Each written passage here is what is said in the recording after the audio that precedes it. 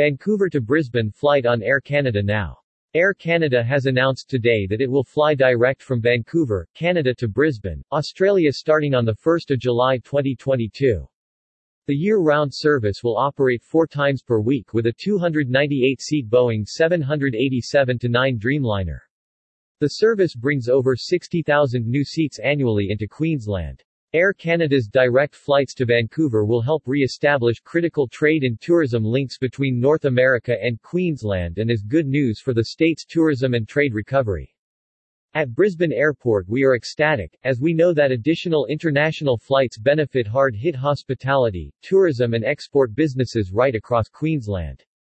75% of all Queensland's international arrivals fly into Brisbane Airport, with many travelling on to places such as the Gold Coast, Sunshine Coast, Bundaberg, the Whitsundays and Cairns.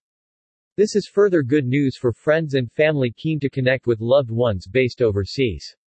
While today's announcement by Air Canada is an important sign Queensland is heading in the right direction, we know international travel will take several years to make a full recovery.